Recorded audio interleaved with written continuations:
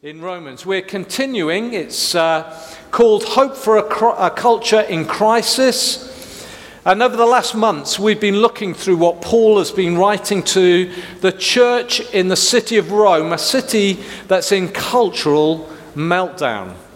And the commentators all tell us that Roman culture was becoming more and more self-obsessed, more marked by anti-social behavior, failing law and order, uncontrollable violence, disintegrating morality.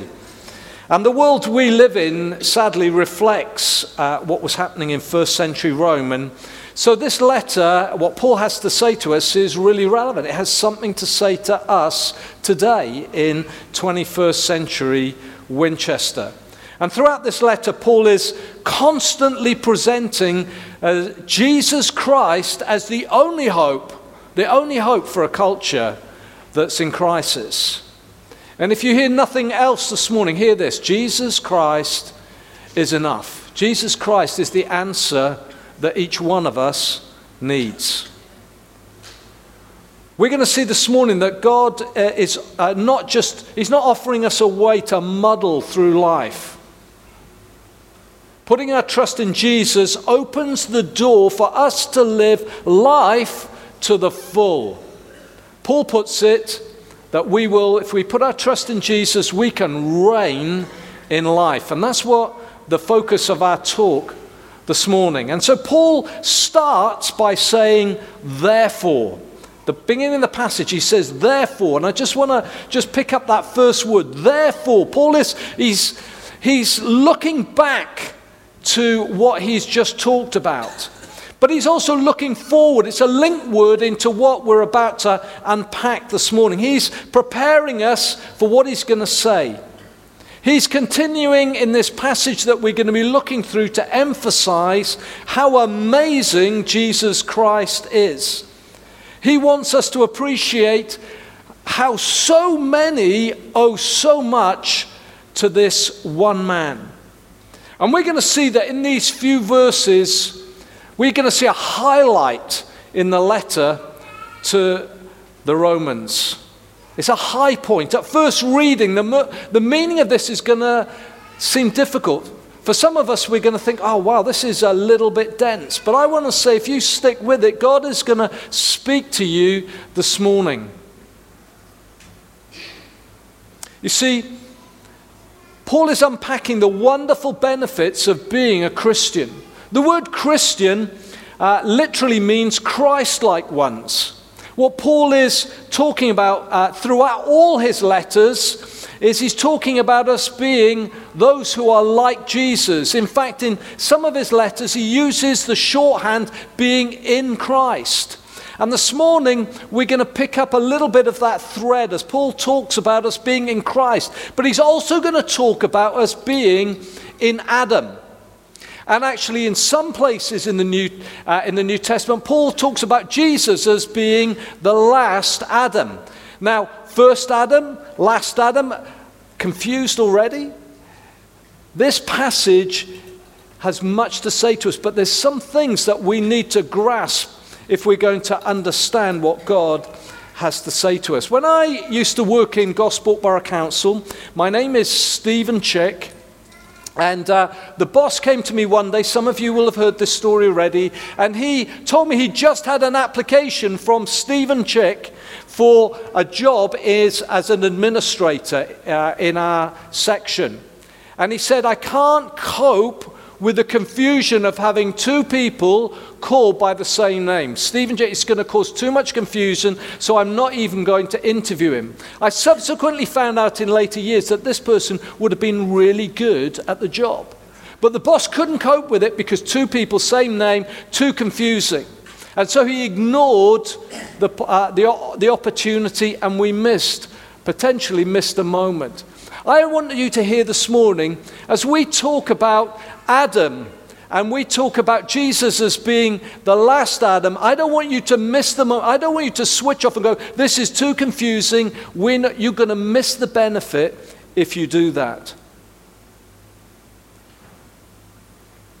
So the first question I'm going to ask, we're going to look at 3 questions this morning to help us unpack this passage, and we're going to read the passage as we look through it. And the first question is this: how can one person make such a mess?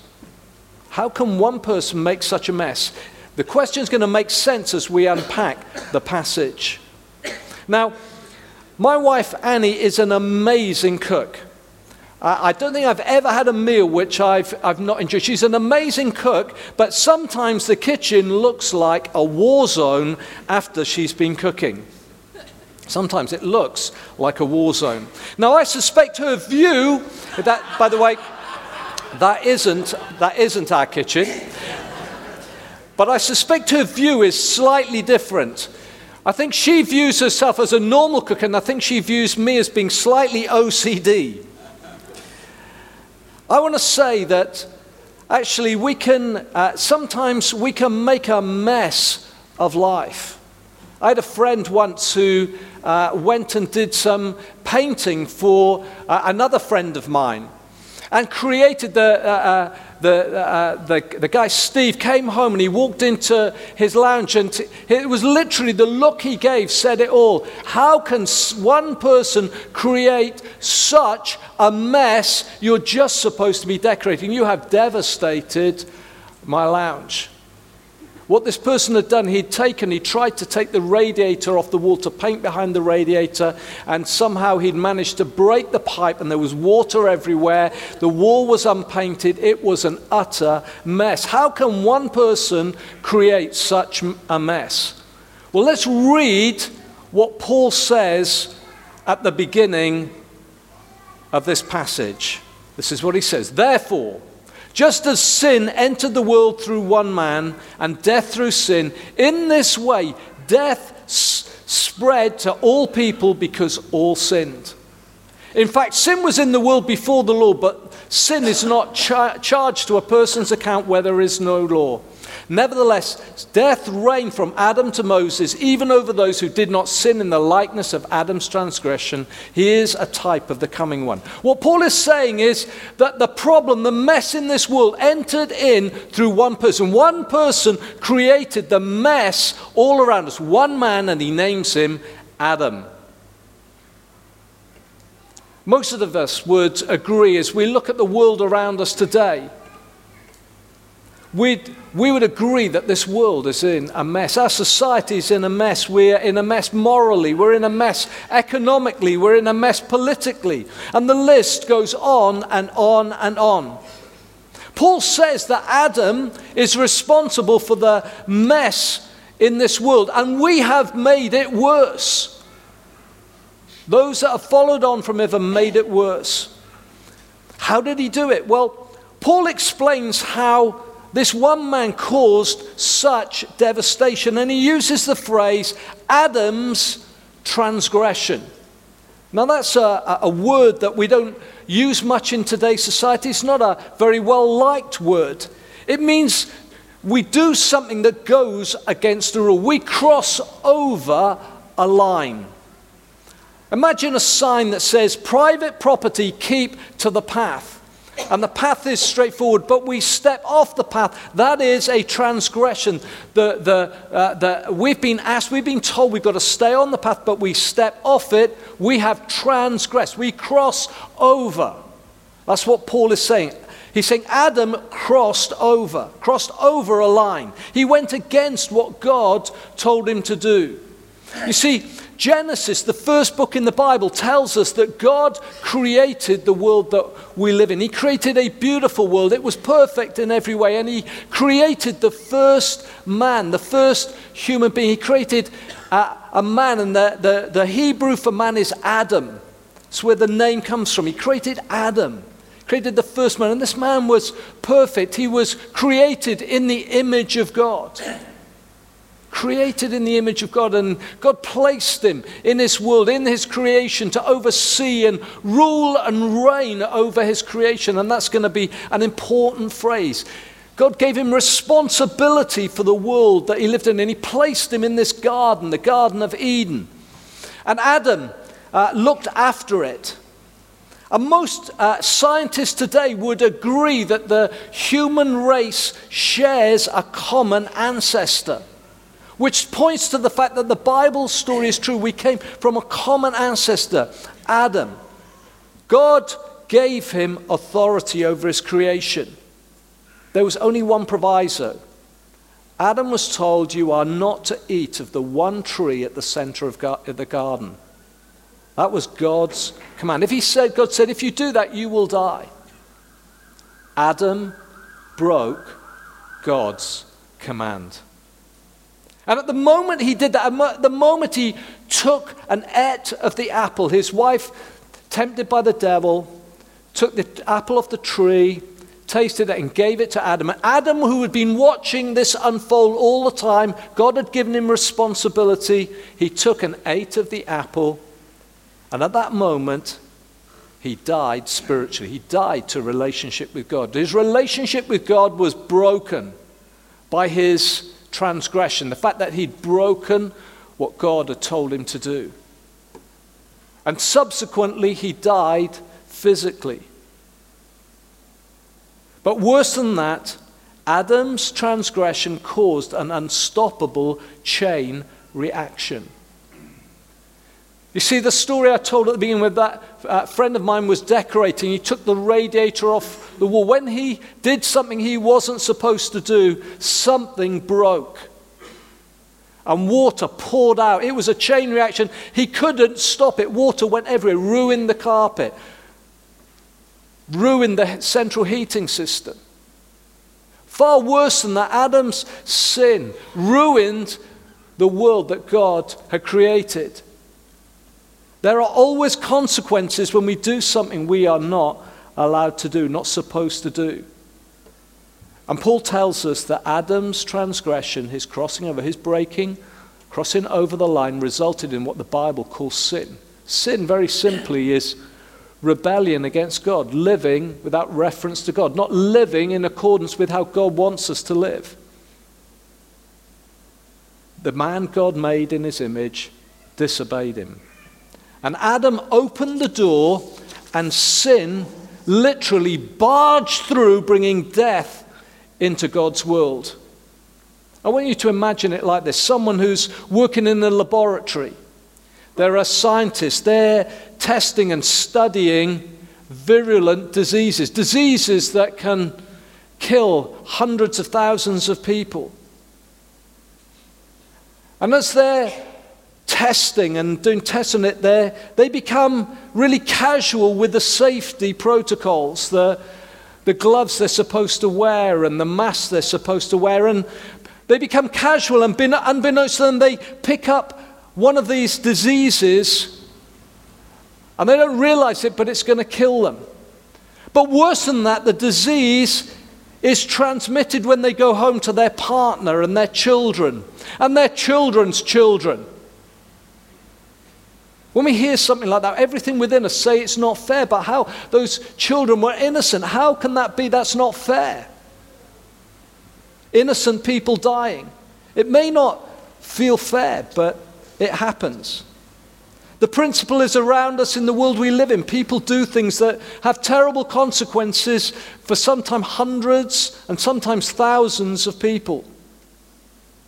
It's the message of the Bible. It reflects what's happening in the world around us. Paul is explaining to us we are all culpable because of Adam's transgression, Adam's sin. G.K. Chesterton, the writer, says that original sin, Adam's original sin, is the only doctrine that's empirically verifiable. It's provable because of what we see happening around us in the world today. Paul talks as though sin is a person, not an it. He personifies it. He describes it like a person. And what he's trying to do, he's trying to remind us that behind sin, there is a malevolent force, a person, the devil, who hates God and his creation, hates the people that God created in his image. And the passage we've just read this morning, it underlines several things. It tells us that Adam was a real person. People will tell you today that it's a myth, it's just a story. The Bible says it's real. Adam was a real person. This passage reminds us that the story of God's creation told in Genesis is true. It explains the mess that this world is in. The devil is real. He tempted Adam to sin, and Adam fell. Fell from relationship with God. This story tells us that sin, transgression, living without reference to God is devastating.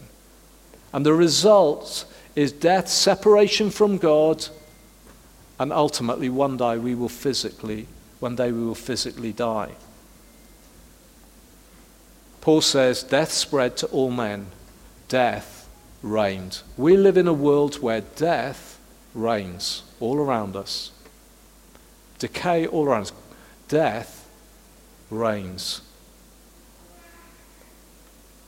We're born spiritually dead to God, set apart from a holy God by our transgression, our sin, our living without reference to Him.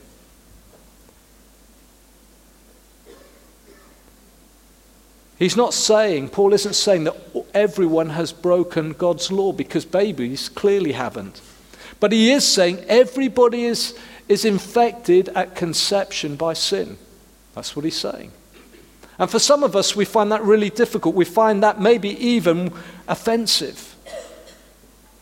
But I want you to this morning just to hold on a second, because this passage helps us understand it, what it means, what original sin means, but it also explains the wonderful, wonderful mercy and grace of God to each and every one of us. And so as we've looked at the first question, how can one person create such a mess? We're going to look at the second question, how can one person make such a difference? I don't know if you've seen the film Star Wars. Many of you will have seen the film Star Wars, the series of films Star Wars. And it always starts off with a long time ago in a galaxy far, far away. It comes up on the screen. It's a tale actually of two Skywalkers. Both are born with an extraordinary heritage. The first one, Anakin, starts well before succumbing to the dark side of the Force. His actions open the door to evil and destruction in the galaxy.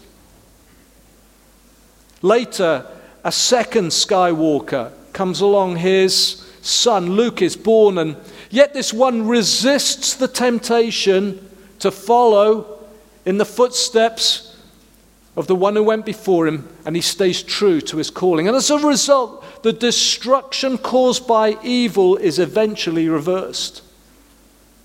It's a picture in the film world. It's a story in the film world which maybe not a very good one, but it highlights a little bit of what Paul is trying to Paul wants us to see. Paul is showing, just as the result of one man, Adam, resulted in such devastation which has affected us all, there is one man, Jesus Christ, who has dealt with sin, who has dealt with the ensuing mess, and has resolved and broken through the problem for us. Paul explains. Let's read this together. But the gift is not like the trespass. For if by the one man's trespass the many died, how much more have the grace of God and the gift which comes through the grace of the one man, Jesus Christ, overflowed to the many? And the gift is not like the one man's sin. Because from one sin came the judgment, resulting in condemnation. But from many trespasses came the gift, resulting in justification. Since by the one man's trespass death reigned through that one man, how much more will those who receive the overflow of grace and the gift of righteousness reign in life through the one man, Jesus Christ? Paul explains, the result of God's gracious gift is so very different from the result of Adam's sin. You see, the nature of what Jesus has done is really different. Adam, the man created by God, deviated, crossed over, transgressed, did what God told him not to do. Jesus, God's Son, breaks into this world and he does everything that God asks him to do. Adam was disobedient. Jesus was obedient. And we're told that he was obedient even to death on a cross. And the writer of Hebrews says, as a result of his obedience, he has brought eternal salvation. He has rescued us. We sang it at the beginning. He's our rescuer. He has come in to rescue us completely from the mess that Adam created. The nature of what Jesus has done is different, but the effect of what he has done is also different. You see, Adam's transgression brought us under sin and judgment. We stand before a God who is holy and perfect, but we are rebels. We live without reference to him. And it's not even based on what we do. We're born into it. We're under judgment. And Jesus has come and he has broken through. And what he has done is completely different. By his one act of righteousness, Adam's one transgression resulted in judgment for us all. Jesus, God's Son, one act of righteousness. When he died on the cross in our place for our wrongdoing, by one act, he opened the door for righteousness for us all. A right relationship with God, that we might know God as a Father, that we might know the God who created us as he always intended. The Bible calls it a legal term, which we've heard in recent weeks, justification. We are now, because of what Jesus has done, when we put our trust in him, we are justified. Just as if I'd never sinned. We stand in a different place. We did stand here. We didn't do anything to stand here. As a result of us standing here, we've all done things that have offended God. But now in Jesus, we stand in a different place.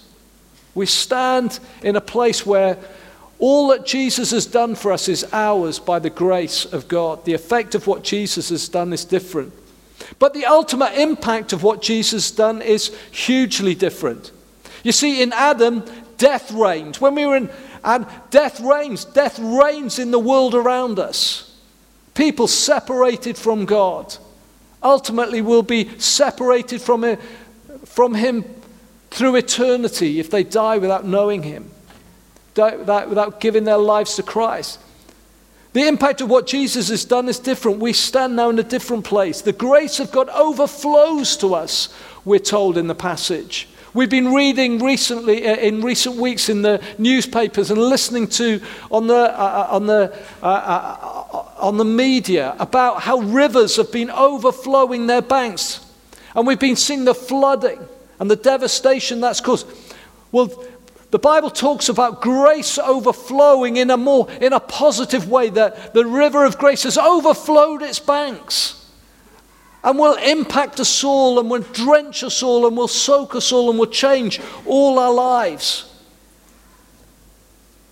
Those living under Adam are living under what Paul calls the reign of death. Those who put their trust in Jesus live under the reign of life. Listen to what the reign of life is like. In Mark chapter 5, we read of Jesus, just one incident, one few days in Jesus' life, and he crosses a lake, the Sea of Galilee, and he gets to the other side and he meets a man who is living in a graveyard. Not only was this guy homeless, but he's struggling with mental health issues. He's self-harming, he's violent. In a moment, Jesus heals him, sets him free, and the man's in his right mind. He receives the grace of God. A little later, Jesus is accosted by a crowd of people, and there's a guy who comes up to him, a synagogue ruler called Jairus, and his daughter is dying. His 12-year-old little girl is dying, and he says, Jesus, please, if you come and lay your hands on her, she'll live. And Jesus says he'll go, and he goes to follow this man to his house, and as he's following, the crowd presses round, and a lady in the crowd reaches through, a lady who's been ostracized and people won't have anything to do with because she's got an issue of blood. She's unclean. And secretly she sneaks through and grabs the hem of his garment, thinking, if I just grab hold of the hem of his garment, I'll be healed. Jesus knows something's happened as she grabs his garment and power has left him. And he stops and he says, who touched me? And this woman trembling comes forward and he says, your faith has healed you. You're free. This woman who's been ostracized, who's been shut away from society because she's unclean, now is accepted. And then people come and say, don't bother going to the Jairus' house because the little girl's dead, and Jesus won't have anything to do with it. He says, she's not dead. And he goes to the house and he prays to the little girl. He says, little girl, get up. And this little girl comes back to life. The reign of life. Jesus brings life. He sets captives free. Those who are locked away, those who've spent all their lives living under like a graveyard. Their life is like a graveyard. Jesus sets them free in a moment. Jesus changes lives. Those who are ostracized, shut outside, don't feel that anybody wants them. Society's written them off. Jesus accepts them. Life breaks in when they come to Jesus. Jesus changes everything. How can one person make such a difference?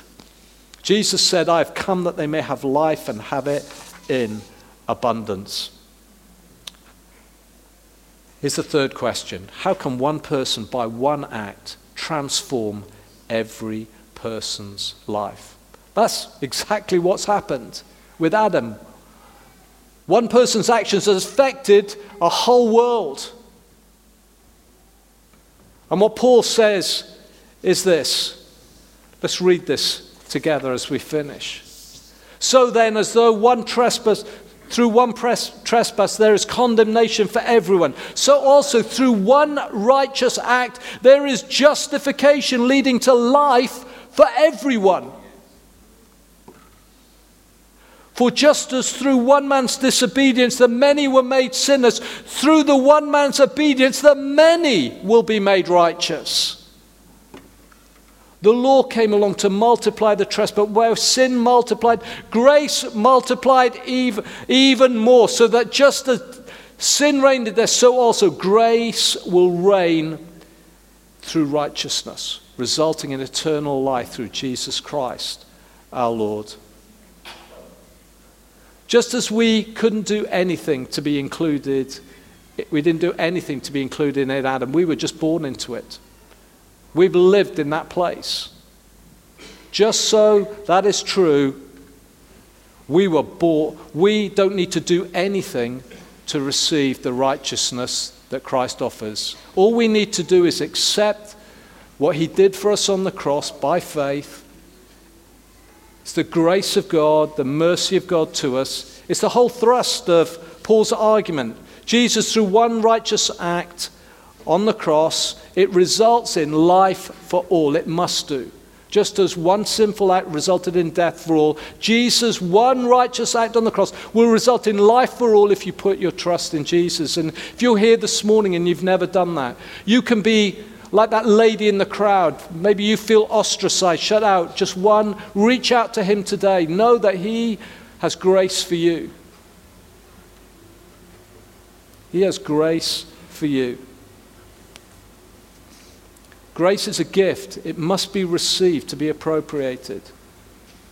No one is ever more than a prayer away. God hears every genuine cry for help. Whether it be an unwanted child, those desperate to be loved, those in distress, those being oppressed, those who are poor, perhaps needy, those in pain, those desperate for mercy. And maybe you feel, I'm not good enough, I've been too bad. What Paul says is, where sin multiplied, grace multiplied even more. Other versions say, where sin abounds, where sin reigns, here in Christ, grace reigns even more, and it can be yours. We're all in a mess because of the one man's sin. All of us are without hope and without God in this world. But Jesus' work is far more effective than Adam's sin. And so we should expect today more and more people to encounter the grace of God. We should be encouraged that we have good news that this world desperately needs to hear. This gospel is amazing. One man has made it possible for us all to draw near to God if we put our trust in him. We can experience lives filled with the love of God, the love that God has lavished on us. Do you know that? Do you know that God has lavished love on you? His love on you? You can know the peace of God, peace that will guard your heart and mind in a world full of mental health issues.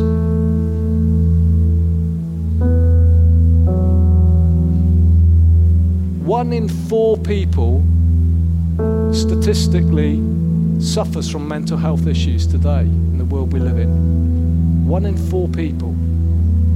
50% of that is untreated. Do you want to know peace that guards your heart and mind? You can know that in Jesus Christ. This gospel is amazing. We can know the joy of God in a world that's full of sadness. You can be filled with an inexpressible and glorious joy. Doesn't mean your circumstances change, but you can know the joy of God in the midst of this world when you step into the life that Jesus offers. What does it look like to reign in life? Well, Jesus is victorious in this world. In him, we're on the winning side. Reigning in life means living a life like Jesus. Anytime, any place, anywhere, we can live and know and overflow with the grace of God. And Jesus encourages us to be a people who freely receive and freely give. Reigning in life as a church means caring for the poor and the broken, showing God's relentless grace, relentless mercy,